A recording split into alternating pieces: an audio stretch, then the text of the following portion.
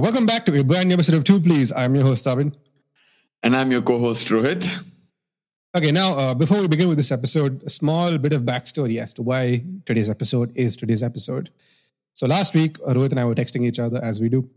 And Rohit was watching a movie from a franchise that I consider to be one of the best franchises ever made. I haven't seen the third installment that he was watching. But the second installment, in my personal opinion, is like pure cinematic art. And that is Bad Boys 2, Michael Bay's Bad Boys 2 and the Bad Boys franchise. Rohit is rolling his eyes at me on the screen right now for those of you who are listening to this on audio. See, if I were to talk about Bad Boys for Life, it will go against the mood of what this episode is about. So I don't want to get into it because, but that's a rant for another day.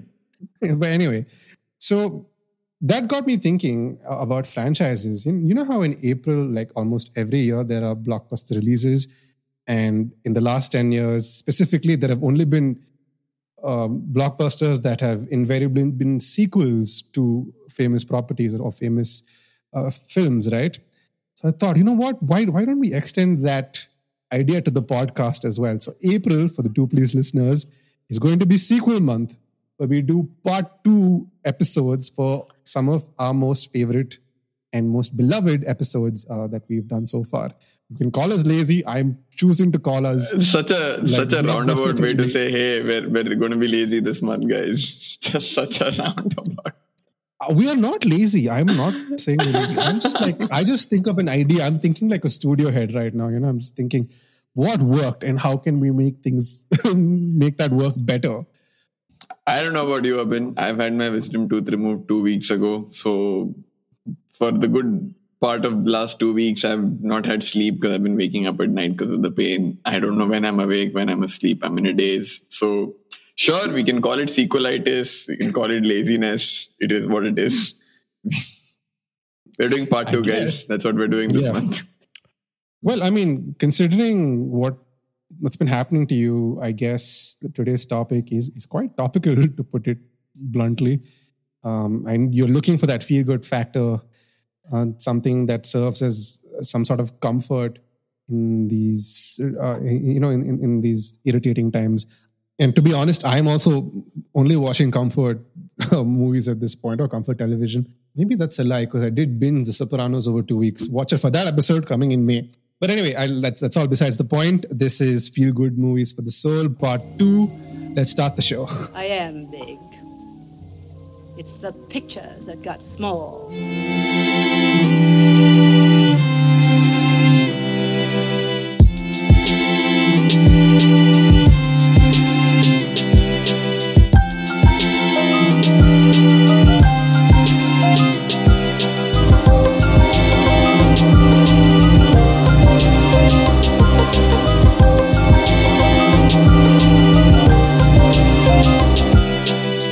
To make it through that intro.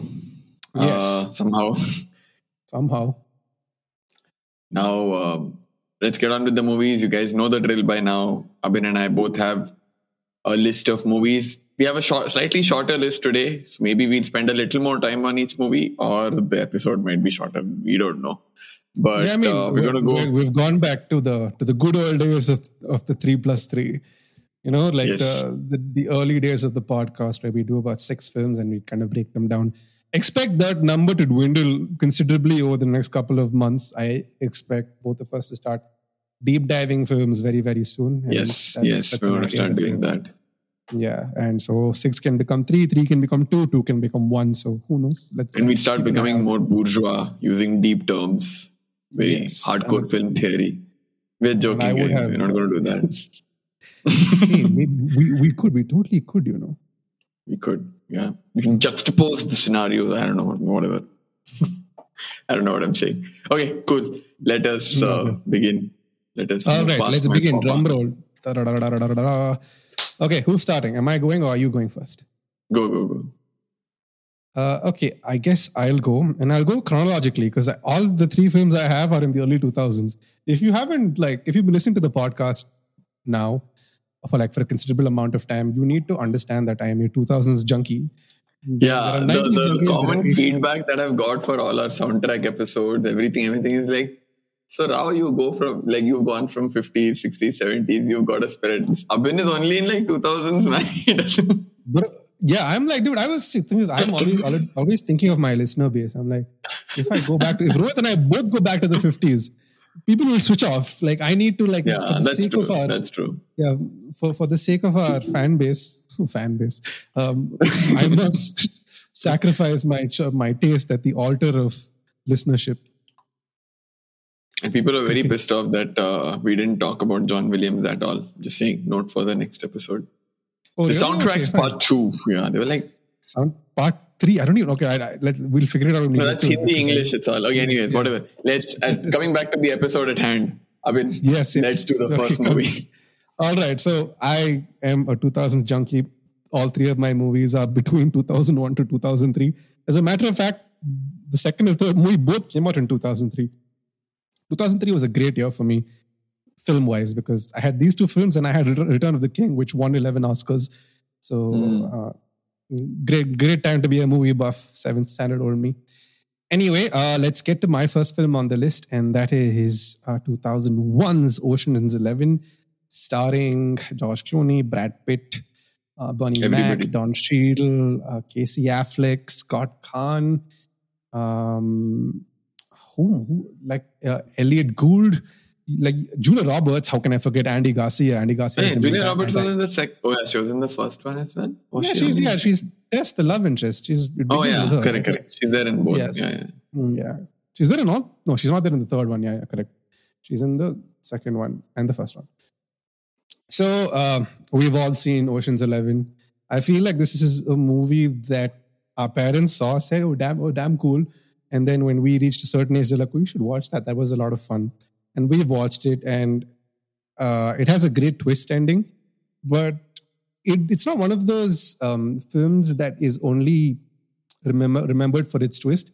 It's remembered for being a very cool, breezy film. Like you're never bored for a second. Like, it's just very cool. Yeah, it really is. And it's Steven Soderbergh at this point was like, this was hardly something you would associate with him, right? Because he'd done a bunch of indie films. I think he'd done Sex, Lies and Videotape by then. Yeah. And he was very much an underground filmmaker. And in comes Ocean's 11, big budget, big stars. Like, this is George Clooney coming off the back of Batman. You could say this movie almost revived his career, because 97's Batman almost tanked it. And a huge star cast of names. I forgot to include Matt Damon. Matt Damon is also in this movie. And it tells the story of a guy named Danny Ocean who decides to pull off a heist in Las Vegas one night in a bid to get back at this dude who stole his girlfriend. That's really the premise of the film. And what really makes it is the camaraderie between the 11 characters in the film, as well as the back and forth between Andy Garcia and Danny Ocean. The pace of the film keeps ticking along, as I mentioned.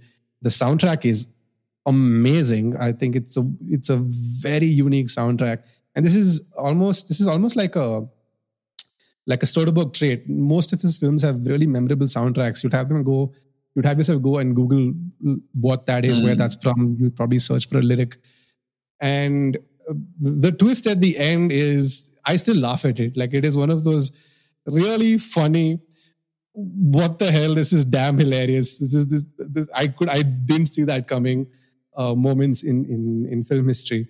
Such a fun time. Like, I remember each time I watch it, I crack up. It's one of the best. It should have been on the plot twist episodes, but I forgot, to be perfectly honest.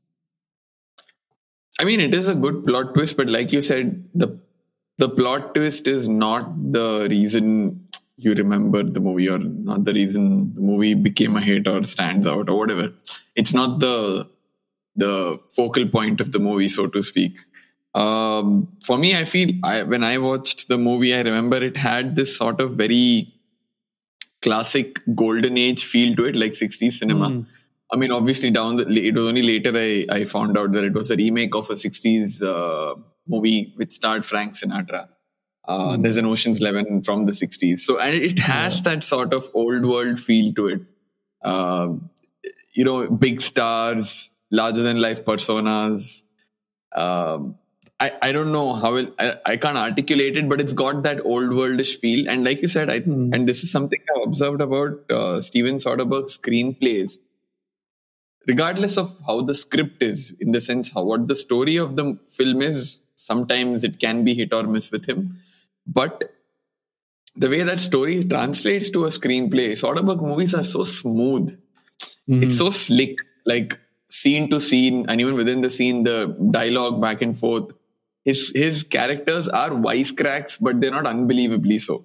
You know how, like, I don't like that aspect of Aaron Sorkin movies, because I'm like, if people were this witty in real life, right, they're not, right? If people are this witty in real life, everyone would be fighting, because everyone would be like quipping on each other, and so he balances that out. Soderbergh, his characters are likable, smart, but not annoying, or not annoyingly so. And it's just the way the screenplay floats along almost. And this is something I've seen in a lot of his movies. Ocean's 11, Ocean's 12, not so much Ocean's 13. Logan Lucky, another movie of his that I really love. Again, a heist movie. I think in the current generation, I think nobody does heist movies better than Soderbergh.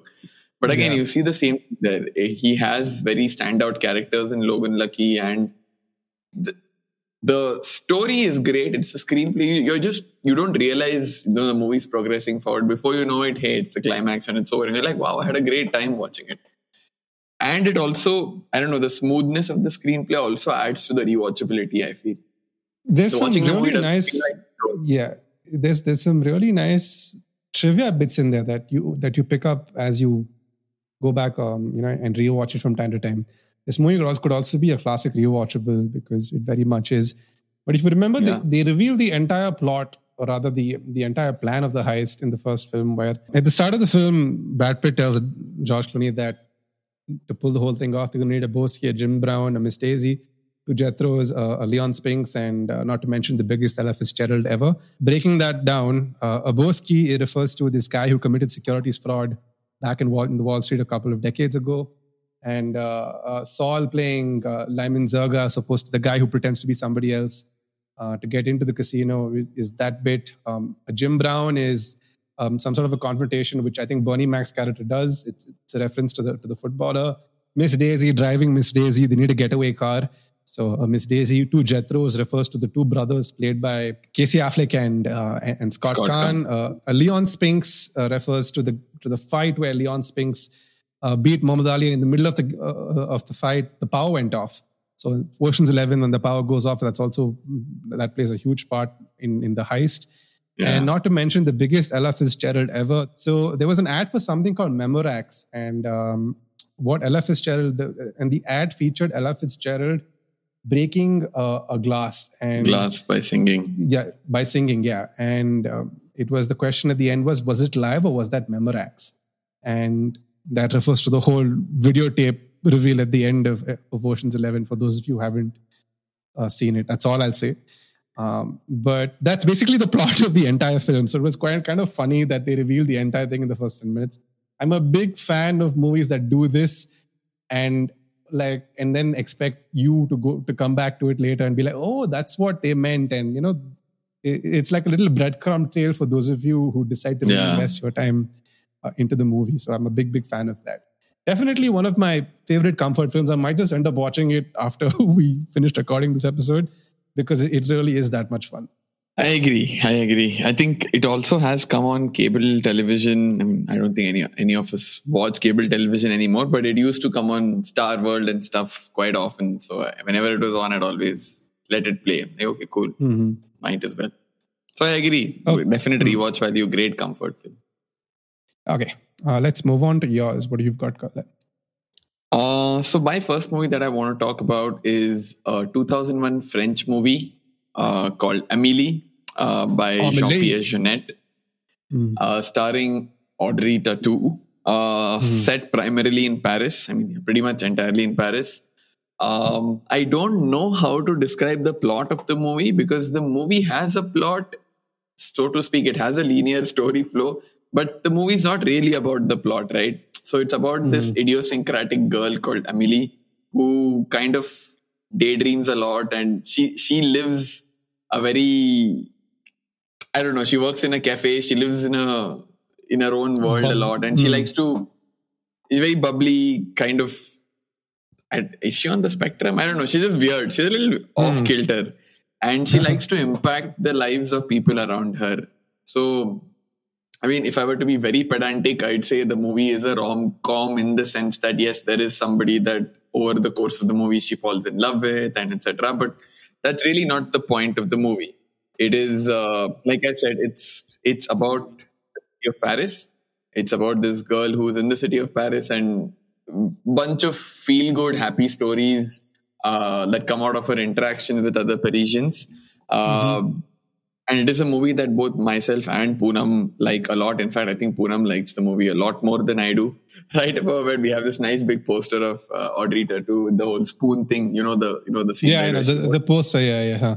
Yeah. So that's right there in our bedroom. Weird. But the other reason why not recently, a couple of years ago when we went to Paris, when the both of us were in Paris.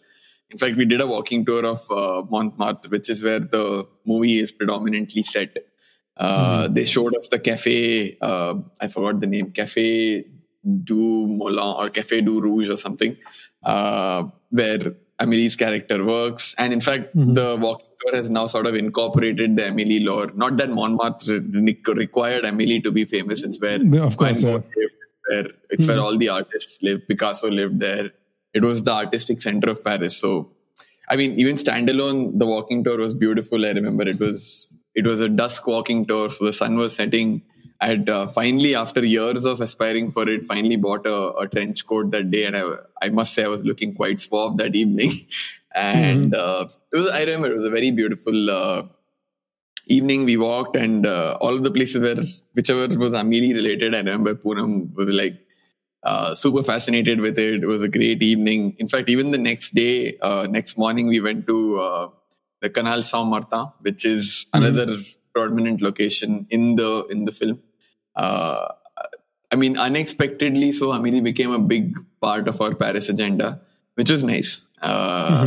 And in the course of that, again, I didn't know Poonam liked that movie as much. It was during the course of those 4 days in Paris. And I was like, I didn't know Poonam also loves the movie. So we ended up chatting about it a lot. So for reasons beyond just the movie also, obviously, it holds a fond place in my heart because of those memories of the trip. But coming back to the movie, like I said, it's hard for me to explain the plot. It's just her impacting the lives of other people. There's a story involving a garden gnome that travels the world.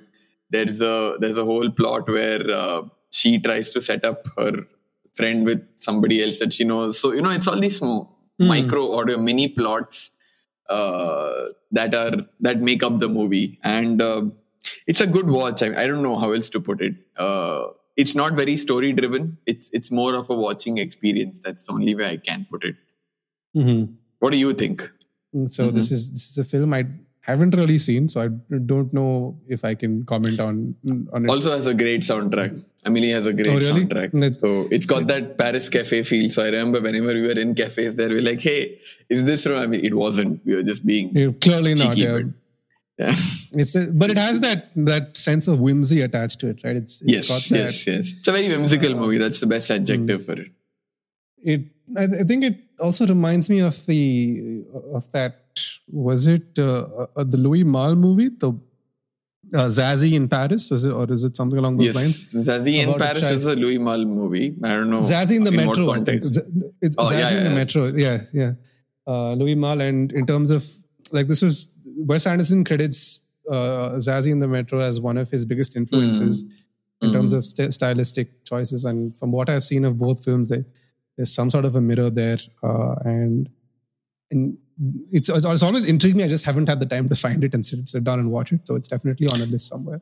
In fact, that reminds me, Amélie also has a great color palette. Lots of very vibrant reds, greens in the movie. It's very nice. And great use of background foliage and stuff. Cinematography, I would say specifically framing of shots is really nice throughout the movie. So I think we were really primed to go to Paris because of watching the movie. Obviously, there are 100 other movies around Paris, but for us, this was our window into the city. We were like, hey, okay, this is how we're going to view it. Was it Before Sunset is also set in Paris? or is it Before Sunrise? Which is the first one? I think the first one is set in Paris. Before Sunrise.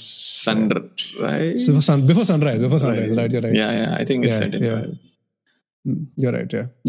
So yeah, a lot of Paris heavy movies, and I guess it must have been like, oh, this, that. It's almost like. I mean, the metropolitan cities have that feel about them, right? Like where the city itself plays a character in some of the most iconic films.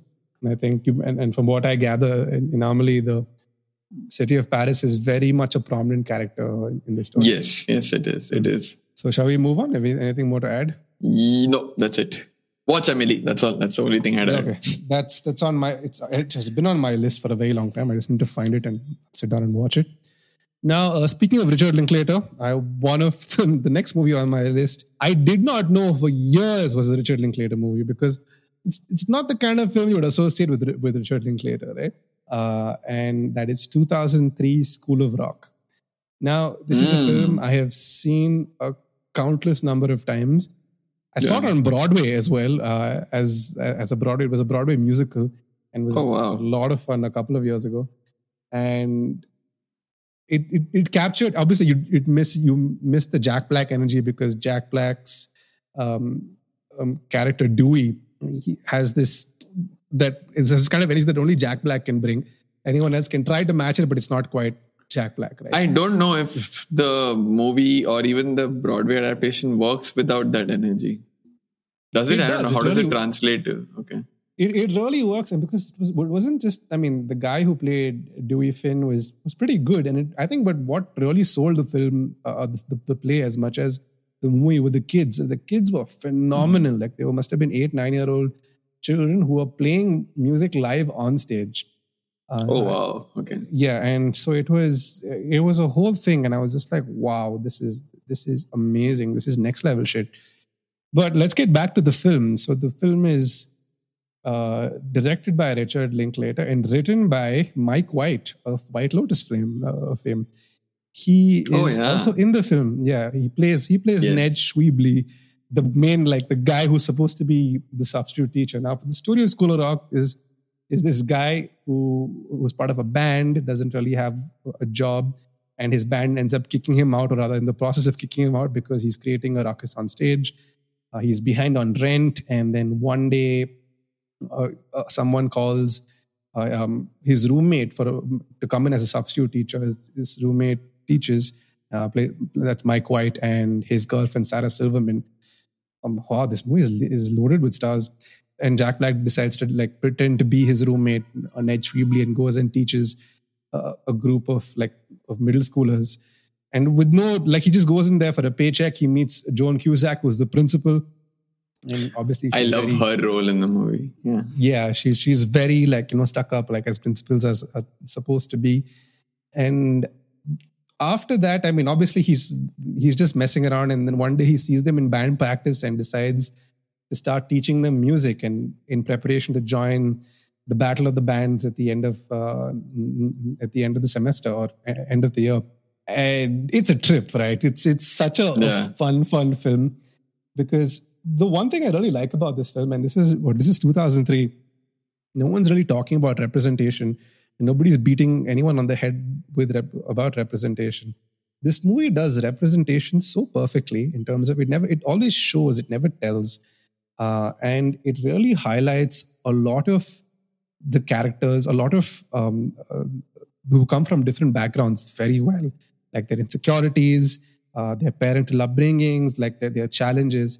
And I remember connecting with that so well. And of course, you have Zach, who's like the lead guitarist, who has a musical talent, but his parents aren't very happy about it. And so much of it is going on. And they really managed to give these little children, who are so often than not used as props to just look, I mean, they made to look like these cutesy characters that, that get ahs and oohs out of you. You really care for these characters. They have some They're fully fleshed out. Yeah, exactly. And by the end of the film, when they do ultimately end up playing Zach's song, it's a song that I still sing when I'm driving or I'm going by. And I must have heard that song 5-6 times, because I must have watched the movie around those many times. And and I almost remember it word for word, right? It's such a catchy, fun song, and it comes at such a fun part of the film. Uh, a real nice, heartwarming watch, in my opinion. I absolutely love this film. Rotten Tomatoes, the critics' consensus says Black's exuberant, gleeful performance turns School of Rock into hilarious, rocking good time. And I couldn't agree more. What a fun film. True. I think I remember I chanced upon this film the first time. I didn't seek it out. I didn't know what it was about.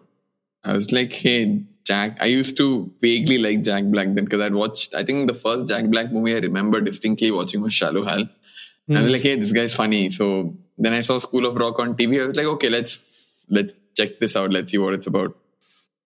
And as I was watching the movie, I was just like, hey, what's going on? Like, again, similar to Ocean's 11, it's a very easy, the story just plays out, you're watching. I'm like, I remember thinking, what is happening and why am I enjoying this so much? And I think in that movie, I also realized Jack Black is as good a singer as an actor, probably even better. And Jack Black brings the right sort of manic energy, I feel, because you could easily do again, I'm not saying it's a bad example. I mean, it's not a bad performance, but you could easily, there's the Al Pacino in Heat kind of manic energy, which really wouldn't suit this film, right? The flavor of mania that Jack Black brings to this film is amazing. And on a related note, for those of you who don't know, Jack Black is also in a band called Tenacious D.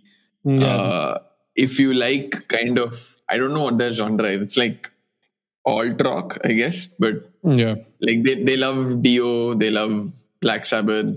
They make that kind of music, but it's not too heavy. I mean, you guys should check them out if you like that sort of music. So yeah, Jack Black does that, and I completely agree. School of Rock is such a fun watch, if nothing else. I mean, that's the simplest way to put it. It's just a very fun movie. Yeah, I have a blast with it. Like I mentioned, every time I watch it, so it's up there. It's definitely a very feel good film. And if you haven't watched it, I implore you find it and check it out. If you have a VPN subscription, there's a website called unogs.com. That's UNOGS, which tells you in which country a movie is streaming on Netflix, and you can just switch your server to that country and watch Netflix happily. So we're not sponsored. No one is sponsoring us. Neither Unogs nor any VPN service. But just FYI, if you can't find it on your local streaming platforms. But okay, let's move into yours.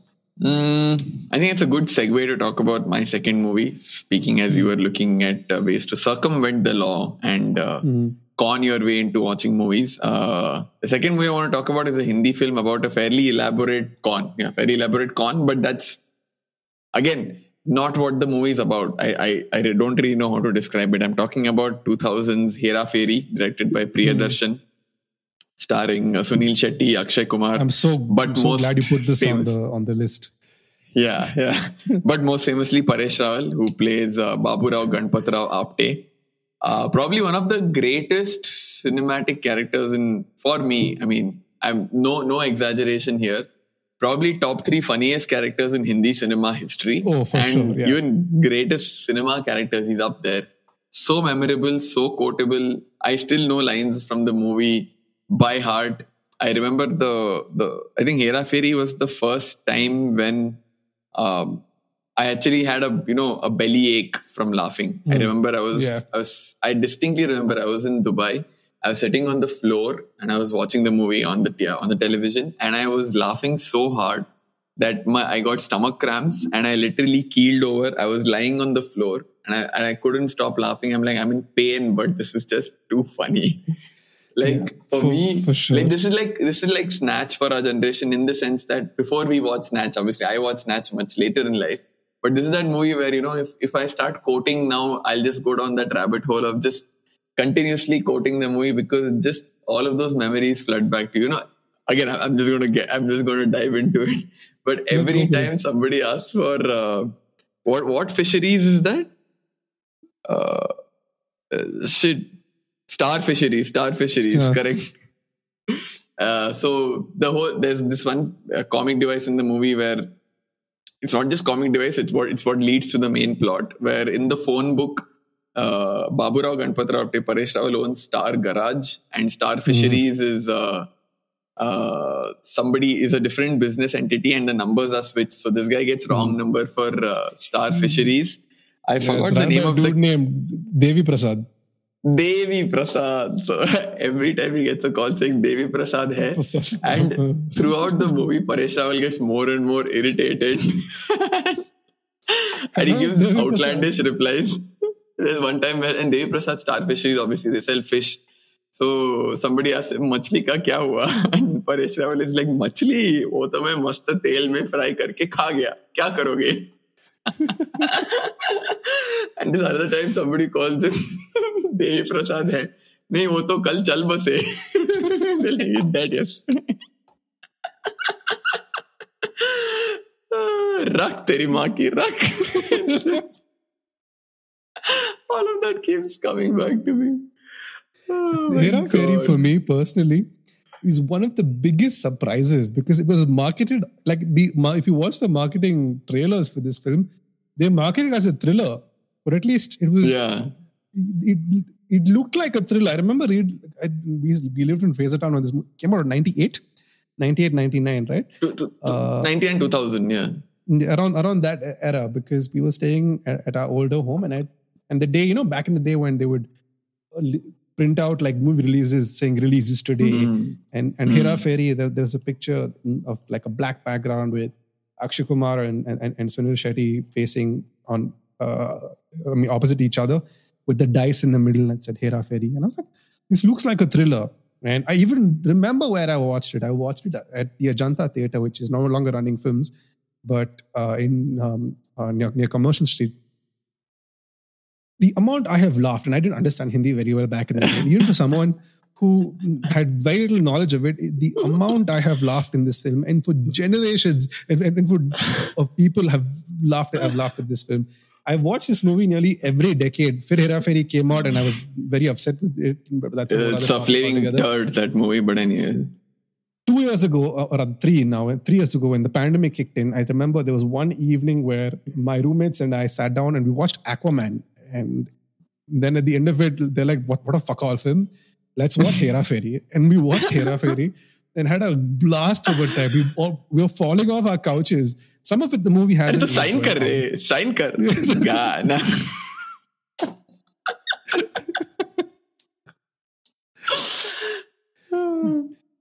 Like everyone, I think this was Akshay Kumar had kind of just transitioned into moving towards comedy, right? Action to comedy, yeah. Comedy, yeah. And like there was a phase where he did a lot of comedy and he had great timing. Now I don't think. Ladki ka chakkar, babu bhaiya, ladki ka chakkar. Oh my God. I would say, if anything, Sunil Shetty was probably the weak link of the movie because he didn't have the funniest parts and he didn't have that sort of delivery that Akshay Kumar and Paresh Rawal had. But I mean, that's just a minor gripe. Whatever, the three of them work Sunil together. Shetty's body language is his biggest part when it comes to comedy because he's able to communicate. Like, he's awkward to begin with. And like it really works out in terms of like, a comedic angle.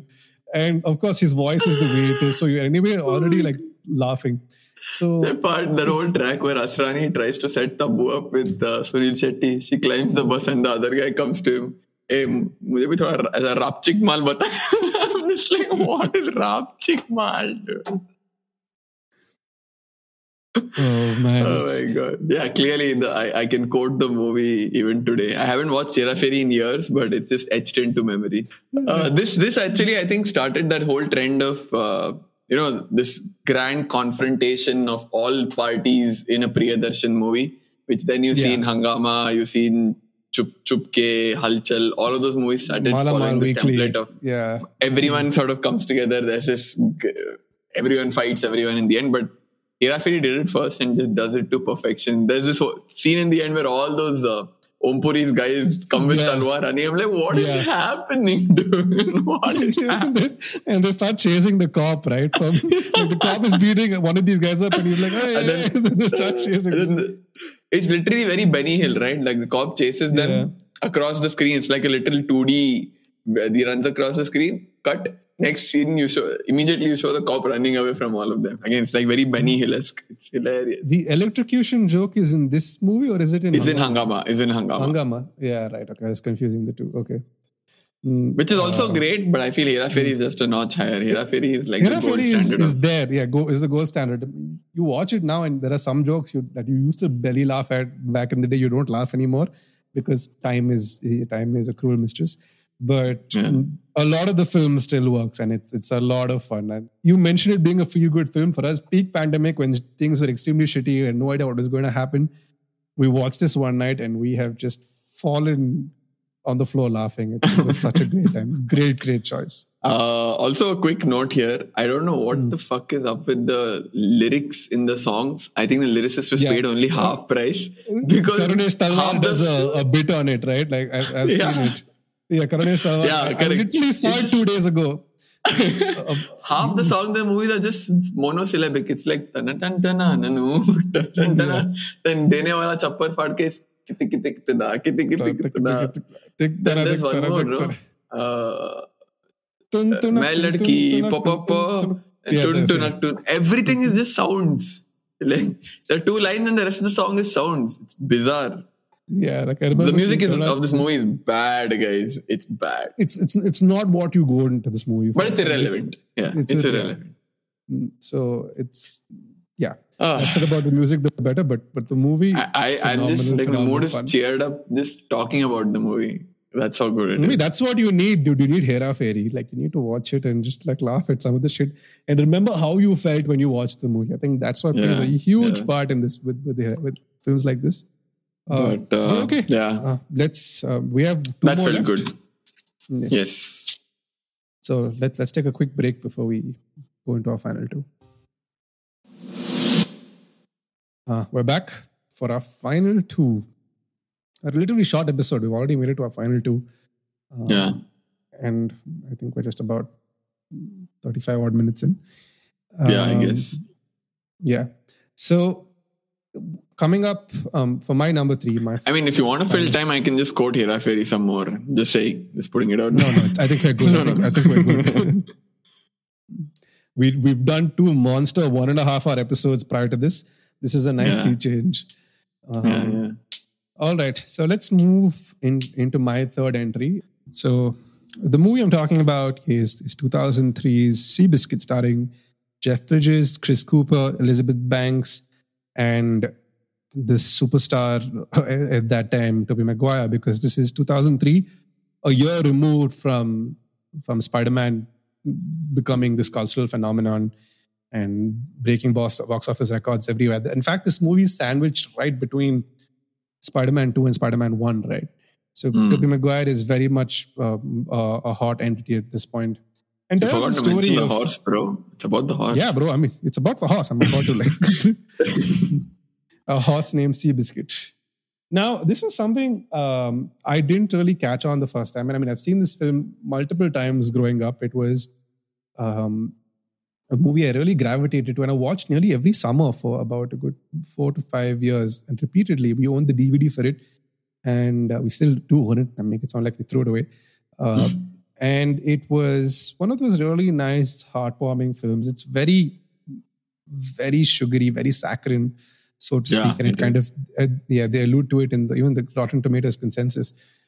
But it's still such a pleasant watch. You know exactly what you're getting. You're getting a story of a horse, this underdog horse, a real life story that gave millions of people hope during the Great Depression. And back then, I had no idea what the impact of the Great Depression was. So it was like millions had lost their homes. It is the first big economic crash in US history. And the first big publicized one in the 30s. And like in comes this corny little horse who's been mistreated as a foal. It has a weird gait, all of that. And then quintessential underdog. And he ends up meeting this family, and there's a millionaire who's lost his son. There's a jockey who lost his family in the Depression, lost his eyes, basically like trying to find work and money wherever he can. And this retired trainer who is just like bouncing around from place to place, trying to find purpose. And it brings these people together, and it tells a really nice, heartwarming story for the ages. I watched it 3 days ago because I hadn't seen it in some time. And even though, like I mentioned, there are certain parts of it that are way too melodramatic and way too sugary, it's still such a beautiful watch. Especially the racing sequences in this film are a lot of fun. I remember seeing the behind the scenes where there's like the close-ups are all mechanical horses, and the wide shots and the shots from behind the horses are all like they use real animals. But it's so well put together. It has a real sense of exhilaration to them.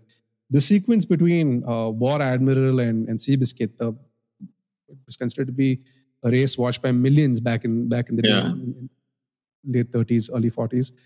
And it's so like the sequence where Seabiscuit and War Admiral line up side by side, and I think it's George Wolfe, who's the jockey at the time, and he kind of makes sure that Seabiscuit sees the other horse in the eye, and then he turns to the other jockey and says, "So long, Johnny," and then bursts through. It's this real like this crowd pleaser moment, right? Back in the day when crowd pleaser moments were. I really love that device. Now that you reminded me of it, it's just that whole. Even Seabiscuit knows he's an underdog, and he's spurred by when he looks at somebody else and he feels that, fuck that other horse sort of energy. Seabiscuit is spurred to overachieve from that energy. I love the way they narrated that. It's lovely. Basically, Seabiscuit died, and then his spirit was passed through the ether, and some of it went into Michael Jordan. And pretty much. Somebody, very Jordan-esque. You're absolutely right. Very Jordan-esque, right? In terms of like very much that never say. If you're goading me, I'll only do better that way. Better, exactly. Yeah. So it's a fun, very beautiful, pleasant film to watch. I haven't seen it in some time. I'm really glad I went back and watched it, and I'll probably watch it again in a few months or even within the year. Who knows? I think it's streaming on Amazon. So definitely go check it out. It's worth watching. Great performances by everybody, specifically Jeff Bridges. Jeff Bridges is really nice in the film, and there's a one line of dialogue that really sticks out, and it kind of is like a signal to those going through troubling times. Like, you don't throw a whole life away just because you're banged up a little, and that really stuck with me. And I was like, wow, that seems to have gotten more profound with age. And I really appreciate the film. I really like the film. Gary Ross has since gone on to direct a bunch of Hunger Games films. He directed Pleasantville, which is a movie I quite like as well. I mean, I like the soundtrack for it a lot more than I do. I like the movie. The Fiona Apple's cover of Across the Universe is amazing. But coming back to Gary Ross, this is a really nice, pleasant watch. I feel like I'm repeating myself at this point. Go check it out if you haven't already.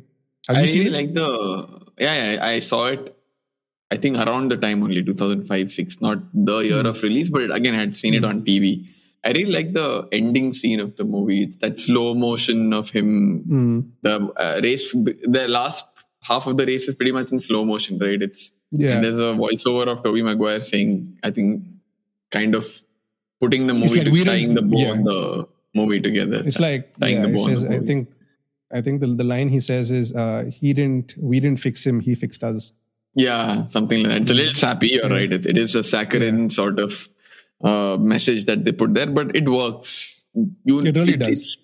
It's another similar movie that comes to mind is The Majestic, starring Jim Carrey. It's an overtly emotional, outright saccharine movie, but it's okay. It works. That's what we want from that movie watching experience. So you don't feel bad. And the other thing is that's another Jim Carrey movie we forgot. I'll put it up on that. The Majestic. Not Majestic. I really like The Majestic.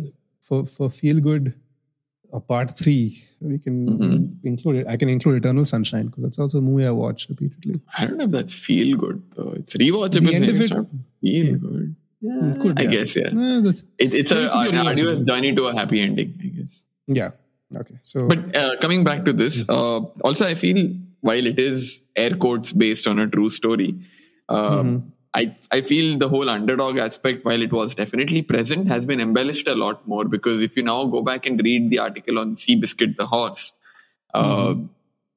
he had, once he did start winning, he won a lot of races, and he's up there in terms of the greatest horses that in the history of racing. War Admiral obviously is up there. There's Seabiscuit. There's a couple more. I'm not remembering their names. Man of War, I think, is another Man of War. Yes, Man of War is one more. Correct. That's the one I was thinking of. So Seabiscuit is up there in terms of, like, he may not be Ali, but he's probably a Mike Tyson. So, it's not like he's not exactly Rocky Marciano. He's not Rocky from Rocky.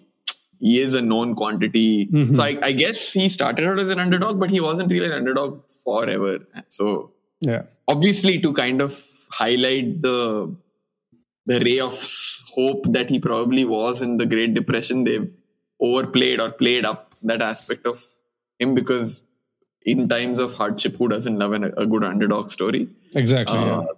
So the movie takes its liberties with reality, but you're okay with it. You're okay with the movie taking those liberties. It's a movie, right? Like, you have to set up. Yeah, you're not here to make a documentary. It's you need to set up like points of drama. Correct, exactly. It's a way to deliver your vision of a story. So it works that way. Again, a really nice movie. A little slow maybe, but it's definitely worth a watch. The last 30 minutes for sure. I think after the War Admiral sequence, it kind of like slows down a lot. A lot. But up until then, it's just keep sticking. And it's a movie that you can watch and have a good time with when you're just settling down for the evening and need something that's not too emotionally draining. Yeah, true. Great. So coming to the last of my movies, now I'm going to jump forward to 2014. We're going to talk about, when you were talking about Ocean's 11 and the star-studded cast, I was reminded of this movie that I'm going to talk about, which is 2014's Grand Budapest Hotel. Again, very star-studded cast has a very star-studded cast has Ralph Fiennes. It has Tony Cicero. Yeah, tell me. Tony Cicero, F. Murray Abraham, Saoirse Ronan, Edward Norton, William Dafoe, Adrian Brody, Kate Blanchett in a kind of a blink and miss role. Is that Kate Blanchett or is that Tilda Swinton? Oh, it's Tilda Swinton. Sorry. Damn it. I always make this mistake. So it's Tilda Swinton. Yeah. And I'm sure I'm missing out. It is a fairly stacked cast. Personally,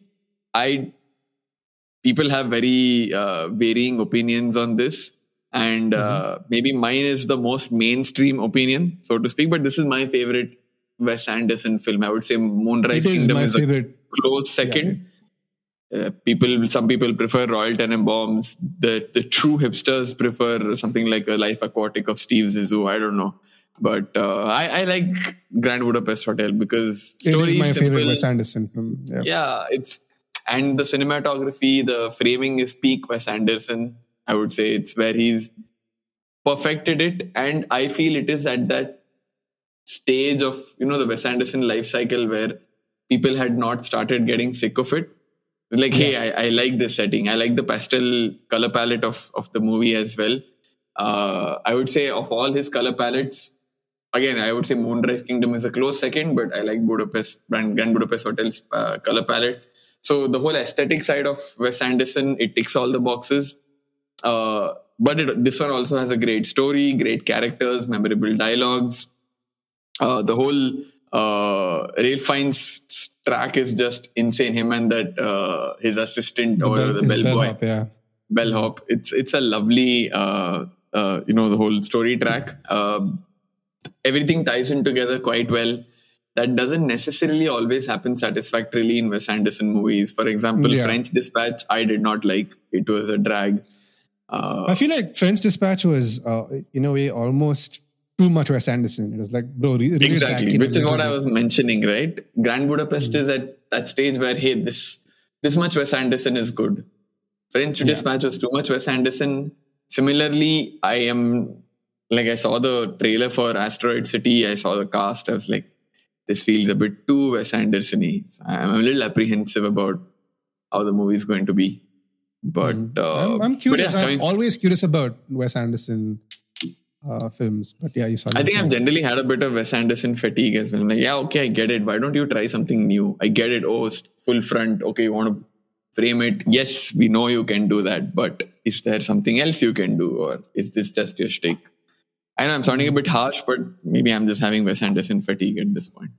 This was pre-Wes Anderson fatigue, so I really like Grand Budapest Hotel. I think in spite of me having watched French Dispatch, and I was like watching through it, and there's a sequence in the latter half about a robbery or like a rescue thing. And it has such Tintin vibes. And I just sitting in the audience and telling myself, give Wes Anderson the rights to make Tintin. That will be so good. Like he has the aesthetic for it. Yeah, if he makes an animated Tintin, don't even have to do like a live action. Make the animated Tintin. Go crazy. Wes Anderson can actually make the scenes transition in that comic book format, pan out or like zoom out and then move to the next frame with white space in between. I can totally see that happening. I'm very curious to see if that ever materializes. Grand Budapest for me is my favorite Wes Anderson film, followed closely by Fantastic Mr. Fox, which I truly adore. It's a stop motion film with an instantly talented voice cast, but it's such a fun film. It's one of my favorite Roald Dahl stories from a child. It was my first Roald Dahl story, so there's a sense of nostalgia attached to it. But it's so well done and very different from how the story is told in the book. But Grand Budapest is the perfect Wes Anderson film, in my opinion. It has the right amount of style. It has the right amount of humor. Everything ties in so beautifully. It's just this entire world he creates. And he has the ability to create these small little worlds that are these idiosyncratic worlds with characters who function and talk in a certain way with impeccable sense of style. I think the set direction and generally the art direction in Grand Budapest Hotel is phenomenal. It's one of the prettiest films I've seen, right down to the costumes. It's so well done. Even those pastries, those cakes that Saoirse Ronan's character gets, they're so beautifully made. It's just the attention to detail in that movie is really good. And what he does really well is that never does that overshadow the characters. The characters are all still very fleshed out, have chemistry, connect with each other. It is my favorite, like I mentioned, like my favorite Wes Anderson film, and it has immense rewatch value. I think if you were to put it on, it kind of brings this sense of lightness and this sense of joy, especially to you on days when you really need it. And very few films are able to capture that magic so well. And the Grand Budapest is definitely up there amongst a select few. Yeah, I totally agree. Like you said, I think it has the right amount of everything, not too much. It's like a Goldilocks Wes Anderson film. Like just right. Everything's just right. Just right. Everything, yeah. What an analogy. I've never heard that analogy being made. But I think these are our second set of feel-good movies. Yeah, that was comparatively a relatively short episode given our recent track record, but I'm pleased. Yeah, we're making slightly more shorter episodes. We'll be back again for next week for another sequel to another episode in our pods. Yes. Keep an eye out for that. So we'll see you soon. Take care. Bye-bye. So they opened their big mouths and out came talk. Talk, talk.